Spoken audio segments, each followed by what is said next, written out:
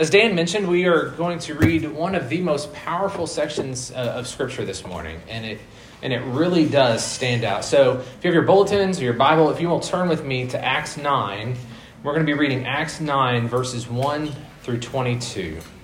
Acts 9, 1 through 22. But Saul, still breathing threats and murder against the disciples of the Lord, went to the high priest and asked him for letters to the synagogues at Damascus, so that he found any belonging to the way, men or women, he might bring them bound to Jerusalem. Now as he went on his way, he approached Damascus, and suddenly a light from heaven shone around him. And falling to the ground, he heard a voice saying to him, "Saul, Saul, why are you persecuting me?" And he said, Who are you, Lord?" And he said, "I am Jesus, whom you are persecuting. But rise and enter the city, and you'll be told what you are to do." The men who were traveling with him stood speechless, hearing the voice, but seeing no one. Saul rose from the ground, and although his eyes were opened, he saw nothing. So they led him by the hand and brought him into Damascus. And for 3 days he was without sight, and neither ate nor drank. Now there was a disciple at Damascus named Ananias. The Lord said to him in a vision, "Ananias." And he said, "Here I am, Lord." And he said to him, "Rise and go to the street called Straight, and at the house of Judas look for a man of Tarsus named Saul. For behold, he is praying. And he has seen in a vision a man named Ananias come in and lay hands on him, so that he might regain his sight." But Ananias answered, "Lord, I have heard from many about this man, how much evil he has done to your saints at Jerusalem. And here he has authority from the chief priest to bind all who call on your name." But the Lord said to him, "Go, for he is a chosen instrument of mine, to carry my name before the Gentiles and kings and the children of Israel. For I will show him how much he must suffer for the sake of my name."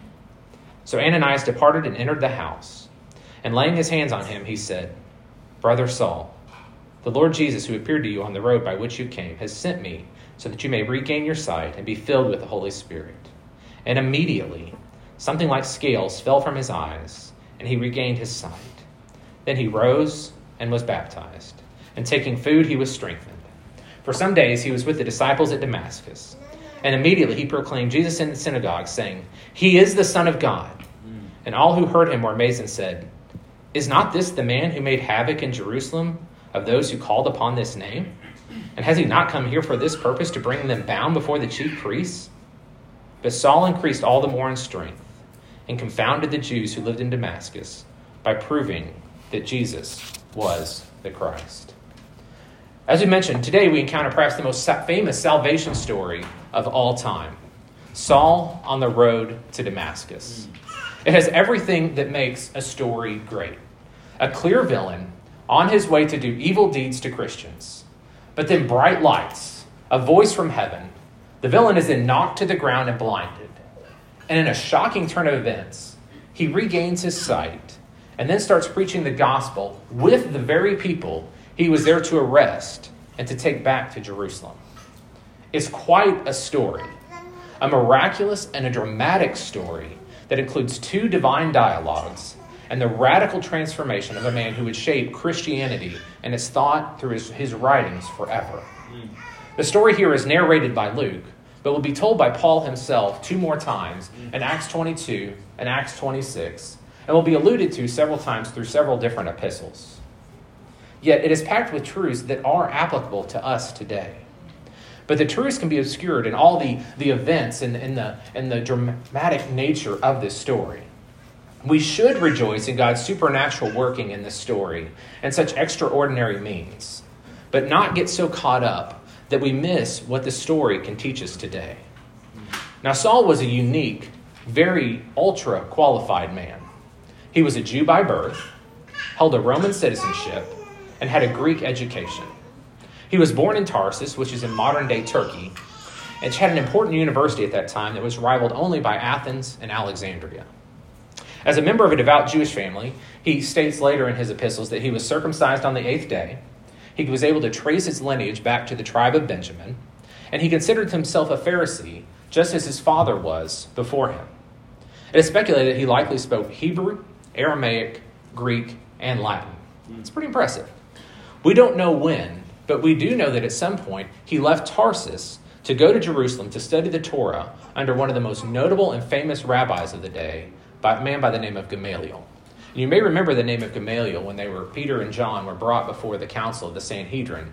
And he's the one that cautioned them and said, we might want to slow down a little bit, because if we're persecuting these men, we might actually be persecuting God. So Gamaliel was a very respected and thoughtful rabbi. But Saul was a young rising star in the Pharisees in their battle against the newly forming church that was spreading rapidly. We've already heard of his role in stoning Stephen, and that the men that stoned him laid their cloaks at the feet of Saul, his ravaging of the church in chapter 8, and now he's on his way to Damascus, 170 miles outside of Jerusalem. He's going 170 miles outside of Jerusalem to try to stop this church. We read that he's still breathing out threats and murder against the disciples of the Lord. Now, most of you won't remember the details I gave about the role of the Sanhedrin in governing Jewish affairs in Acts 5.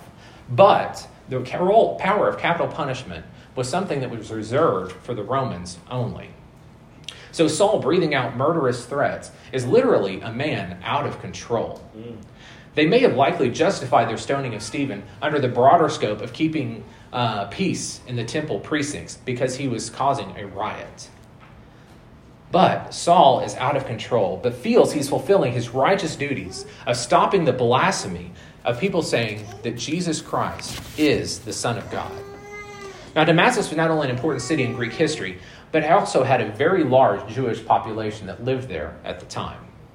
The letters that are mentioned there in verse 2 were essentially standing extradition orders that the Roman emperor had given to the high priest to bring those who had escaped from the area of Jerusalem, to bring them back to Jerusalem for punishment, so that they could be charged and punished according to the laws of Jewish custom. We read that phrase, the way, and it's used multiple times in the book of Acts. And it was a very early term before the words Christians. And we know Christians were first called that at Damascus, then it was used. But it traces back to Isaiah 43. In the wilderness, prepare the way for the Lord. These new believers in Christ believe that God was restoring Israel through Jesus, the crucified and risen Messiah. And their community of followers of Jesus were the renewed people of God. Now, the first thing I want us to see today in this story is a call. A call. And this is not just a general call, but it's a personal call. We see this in verse 3. And suddenly a light from heaven shone around him, and falling to the ground, heard a voice saying to him, Saul, Saul, why are you persecuting me? And I've thought many times throughout this week what that voice sounded like. That it obviously sounded like it had authority, it had divine authority behind it, because it did. But to me, I almost read behind that a hint of mercy, a hint of call, a hint of love for the one that God is calling at this point.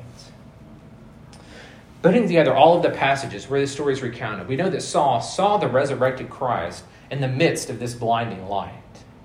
Those who were with him, likely members of the temple guard, didn't see anyone, but they heard a voice or a sound, but didn't understand what this message was. This was a message directly for Saul.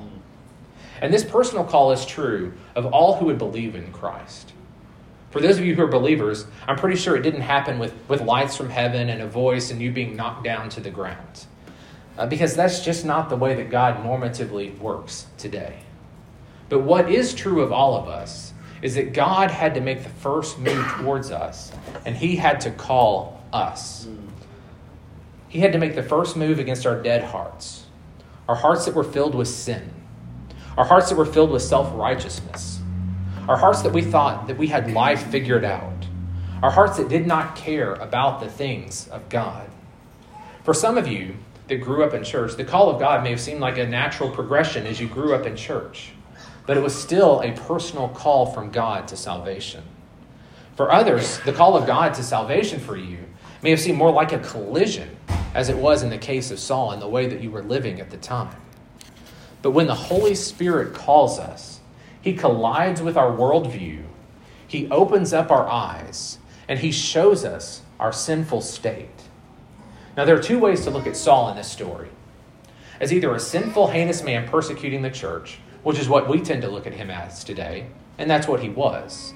Or as he saw himself at the moment, a very devout, righteous man who kept the law in every aspect and was attempting to stop the blasphemy of this church, which he believed was contrary to the law of God. But ultimately, Saul concluded about himself that he was indeed a sinner, that the things he counted as gain for himself were ultimately nothing but loss. From Romans 3, he strings several passages together. There is none righteous, no, not one. No one understands. No one seeks for God. All have turned aside.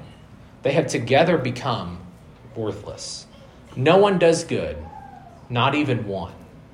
And this collision between God and man still exists today. On the one end of the spectrum, we have those who don't believe and don't care about this fairy tale of anything related to God and Christianity. It's just a made-up thing for people to soothe their consciences for them.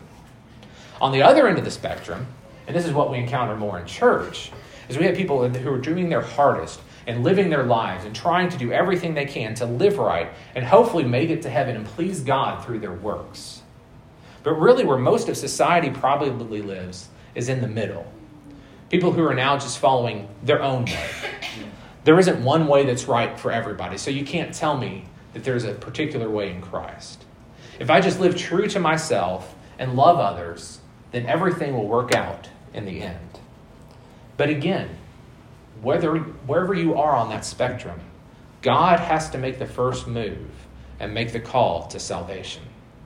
To give us a new life so that we can accept the gift of faith and believe that Jesus Christ is who he says he is, the Son of God, who took my sins and your sins upon himself, the one who died for us and is now alive through his resurrection and sitting at the right hand of God the Father, and is coming again, defeating sin and death. And as Dan mentioned earlier in his call to worship, this is because of the steadfast love that God has for us. This is why he did this. This is because he loved us. God needing to make the first move to us is a direct result of our spiritual deadness. We aren't sick or wounded or broken or struggling to stay afloat on the waters of life, or whatever metaphors that we tend to use when we talk about these things or we insert into songs. We were spiritually dead, just as Saul. But God making the first move towards us also serves several practical purposes for us. One is that God's grace is magnified and we are humbled. From Ephesians 2, this very famous passage, "For by grace you have been saved through faith. And this is not your own doing. It is the gift of God, not of works, so that no one may boast." You and I didn't seek God. We didn't reach out for God. He called to us, and he came to us in our need. And so all praise and glory and salvation thus belongs to God because of him reaching out to us first. Second, the practical purpose, if our salvation is dependent upon God, then our salvation is secure. From Romans 8, "And those whom he predestined, he also called. And those whom he called, he also justified. And those whom he justified, he also glorified." And then skipping several verses to the conclusion of that thought, "Nothing else in all creation will be able to separate us from the love of God who is in Christ Jesus our Lord." What God started in you and what God started in me when he called us to salvation will be completed throughout eternity. It's not up to any of us. It's all because of God and his grace. And thus we have security and salvation because of that. God in his love and his grace collides with us as sinners, calls us to himself, maybe not in a scene as dramatic as Saul on the road to Damascus, but in no less of a miraculous way. That's right. One thing I love about this passage is the solidarity that Christ shows with his people. He states, "I am Jesus who you are persecuting." An affront against believers is an affront against Christ himself, those who he loved and that he gave himself for.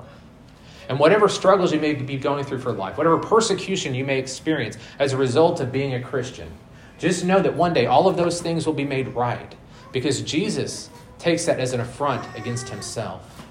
"I am Jesus whom you are persecuting. It mentions in verse 9 that Paul did not eat or drink for 3 days. And we know from Judaism and history that a 3-day fast was one that was usually reserved for someone who felt they needed repentance. But I can't help but wonder what was going through Saul's mind as he sat there, blinded, likely alone in a room, not talking to anyone, just thinking through the scriptures. A man who was highly schooled in the scriptures and could have probably quoted the Torah back to us. Who probably could have quoted much of the prophets to us. Was he thinking of the suffering servant from Isaiah and how Jesus fulfilled all of that? Was he thinking of all the prophecies of the Messiah that had come through, but even back to Moses? And was he putting it finally together and seeing that Jesus Christ was indeed the Son of God, the promised Messiah? It's probably during this time of fasting and praying that even though he could not see physically, he could see spiritually for the first time in his life. Salvation is the result of a call from God to give you a new life so that by faith you can repent and believe in Jesus Christ as the only way of salvation. So first we have a call. Second, I want us to see a commission. A commission. In verse 10, we read of a disciple in Damascus named Ananias who had a vision from God. In Acts 22, he is described as a devout man according to the law. So it seemingly indicates that he's someone that fellow believers in that area would trust and would have some confidence in. And Ananias gives the correct answer when called by God. He says, "Here I am, Lord." It reminds me a bit of what Eli told Samuel to do and how to answer him. The Lord then gives him directions of where he is to go, of who he's to meet, and what he's to do. He's also told that Saul is praying and that he's been seeing that a man named Ananias would come and lay hands on him. Now, the objection from Ananias is quite understandable, given the fact of what he's heard about Saul. But in verse 15, God quickly overrules that objection and instructs him to go. For he, meaning Saul, is a chosen instrument to carry my name before Gentiles and kings and the children of Israel. And Ananias obeys and goes to where he's instructed and lays hands on him as he was directed to do. But with the address, and I love this address and the grace behind it, Brother Saul. That greeting and the grace from the message that Ananias had received from God. The Lord Jesus, who appeared to you on the road by which you came, has sent me so that you may regain your sight and be filled with the Holy Spirit. In verse 18, we see that Saul regained his sight and for the first time is able to spiritually see how much he was blinded by his sin. He was baptized and ate, and we told that he regained his strength. Again, God works in many ways. And in a case with Ananias that, again, is not really normative for our time in history. Yet how many of us have heard the prompting of the Holy Spirit telling us to go speak to someone that we may not know? Or even someone that we do know, one of our friends, one of our family members, an acquaintance.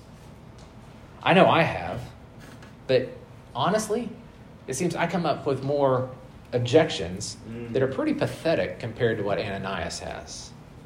My objections aren't, are you sure, God? Because this guy's come here to murder and bring people back to Jerusalem and to persecute them because I've heard all the bad things about him. My objections are usually pretty wishy-washy. Well, they don't want to be bothered, or I don't have time. It's not a good time. What if they think I'm one of those Jesus freaks? What if our friendship is kind of weird after that? It's a personal thing with religion, so it's best to just leave that alone. But literally, my own cowardice and pride prevent me from doing what God is asking me to do with those weak excuses. Ananias was specifically commissioned by God for Saul. But we as believers, as the church, as believers in Jesus Christ, are generally commissioned by Christ.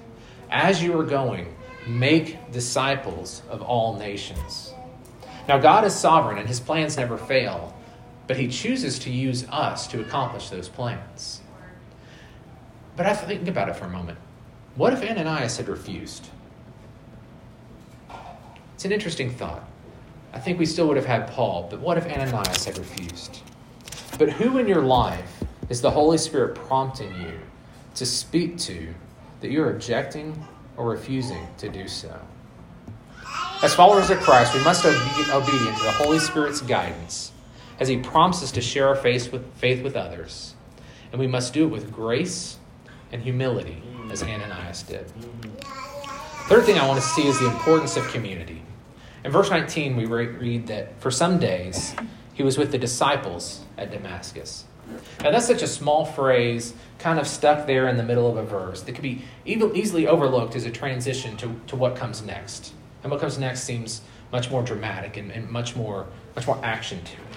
But it's such a key for a new believer, or any believer, even for one with gifts and talents and the special calling of Saul to be with other believers. Probably for the first time in his life, Saul experienced genuine acceptance, love, and even forgiveness from some of those that he had harmed before. He probably heard testimonies from others about how they came to Christ, from either a zealous religious life such as his own, or from those in a polytheistic Roman Empire that he would have never associated with as a Pharisee. But they were all one, and they were all together, all sharing in the love and grace of Jesus Christ.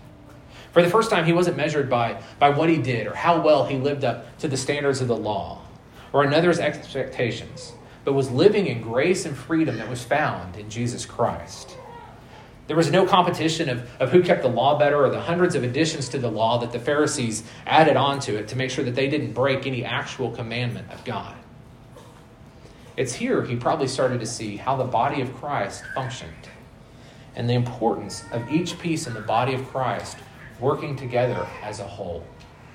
The soon-to-be apostle of grace heard and witnessed the grace of Jesus Christ being lived out by these believers in even some of the most dangerous and most difficult of circumstances.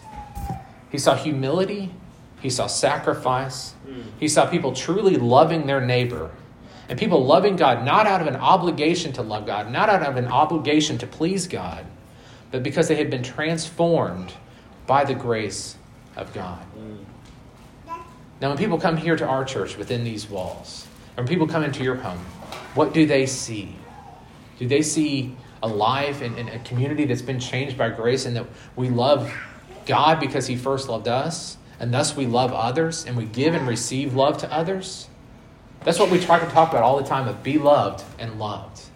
And that's what we want to live out in this church. Just as for Saul, being with and living in a community of other believers is so important for our spiritual growth and development. To rejoice in the love that God has shown to us and to give and receive love from others. Finally, I want us to see conversion. Conversion. And what a radical conversion it was. Verse 20. And immediately he proclaimed Jesus in the synagogue, saying, "He is the Son of God." And all who heard him were amazed and said, "Is this not the man who made havoc of Jerusalem and those who called upon this name? And has he not come here for this purpose, to bring them bound before the chief priests?" But Saul increased all the more in strength and confounded the Jews who lived in Damascus by proving that Jesus was the Christ. The man who was on his way breathing out threats and murder, carrying official letters from the chief priests backed up by the Roman emperor to haul them back to Jerusalem under guard, is now preaching Jesus Christ to the Jews. That type of change only comes through the Holy Spirit when it gets into a life and into a heart and changes it. Now, none of us are likely going to be a Paul in preaching and expounding the scriptures and writing letters under the inspiration of the Spirit that will change humanity forever. But at the very least, at the very minimum, the one thing that we can all do is share our testimony. We can talk to other people and say, "Hey, here's what Christ has done for me. Here's how he's changed me. Here's how he's transformed my life. Took the things that I thought were important and showed me how worthless they are compared to him and his glory." Or of how he's given me a hope and a peace and a new outlook on life that I never had before. If you read Paul's accounts of his life and his experience in his writings, that's essentially what he says. You don't have to be an expert on apologetics or have the answer to every question to the arguments that people might raise. You don't need seminary or special training just to tell someone to say, "Hey, let me tell you how Jesus Christ has changed my life." Because that is the one thing that no one can debate, is what Christ has done for you. And you can share that freely because the results are not on you. The results are on the Holy Spirit working in the life of the other person. It's nothing that you say or do that will win them over. It's the Holy Spirit that does that. Maybe you're just planting a seed that someone else will come along and water later. And then another person will come along and see and bear the fruit of that. And you may never know about that until eternity. But it has to start with someone sharing the love and grace and the message of Jesus Christ. This is something we can all do and we should be doing. A life that has been converted, a life that has been changed through the grace of God, seeks to tell others about what has been done for them. Saul by his Jewish name, Paul by his Greek name, was used as a chosen instrument of God to bring the message throughout the world at that time. And yes, he suffered many things on the account of Christ, just as God promised to Ananias. But the one thing he never lost focus on was what mattered the most. In a brief summary of his testimony in Philippians 3, he writes this: "But whatever gain I had, I counted as loss for the sake of Christ. Indeed, I count everything as loss because of the surpassing worth of knowing Christ Jesus, my Lord. For his sake, I have suffered the loss of all things and count them as rubbish, in order that I may gain Christ and be found in him, not having a righteousness of my own that comes from the law, but that which comes through faith in Christ, the righteousness from God that depends on faith." Do we love Christ that much? And do we esteem what Christ has done for us that highly that we can say the same thing as Paul? Several things I want to ask as we close this morning. Will we follow the example of Paul and tell our story of how God has called us by name and by his grace through faith? Will we be obedient like Ananias was and find those who are searching in their faith? Will we be a community that loves God just as he has loved us, and then love others so that we can all live in a community that's been changed by the grace of God? Let's pray. Father, we thank you for your love and we thank you for how you work. We thank you first of all for Jesus Christ and salvation by grace through faith in him. We thank you that when you called us, you sealed us, and because you've sealed us, you'll never let us go. And that because of that, we will receive our final glorification one day with you. Not because of anything that we have done, but only because of what you have done for us. I pray for myself and I pray for our church this morning that we be obedient to the commission that you have given to all of us to make disciples, that we share with others what you have done for us. I pray that you would help our church to grow in community so that we might experience grace and grow and mature in your word. I pray that we would see people come to you and be saved, that they would be growing and committed to you. Thank you for Paul and the message of grace that runs throughout the scriptures because of this encounter. We pray in Jesus' name. Amen.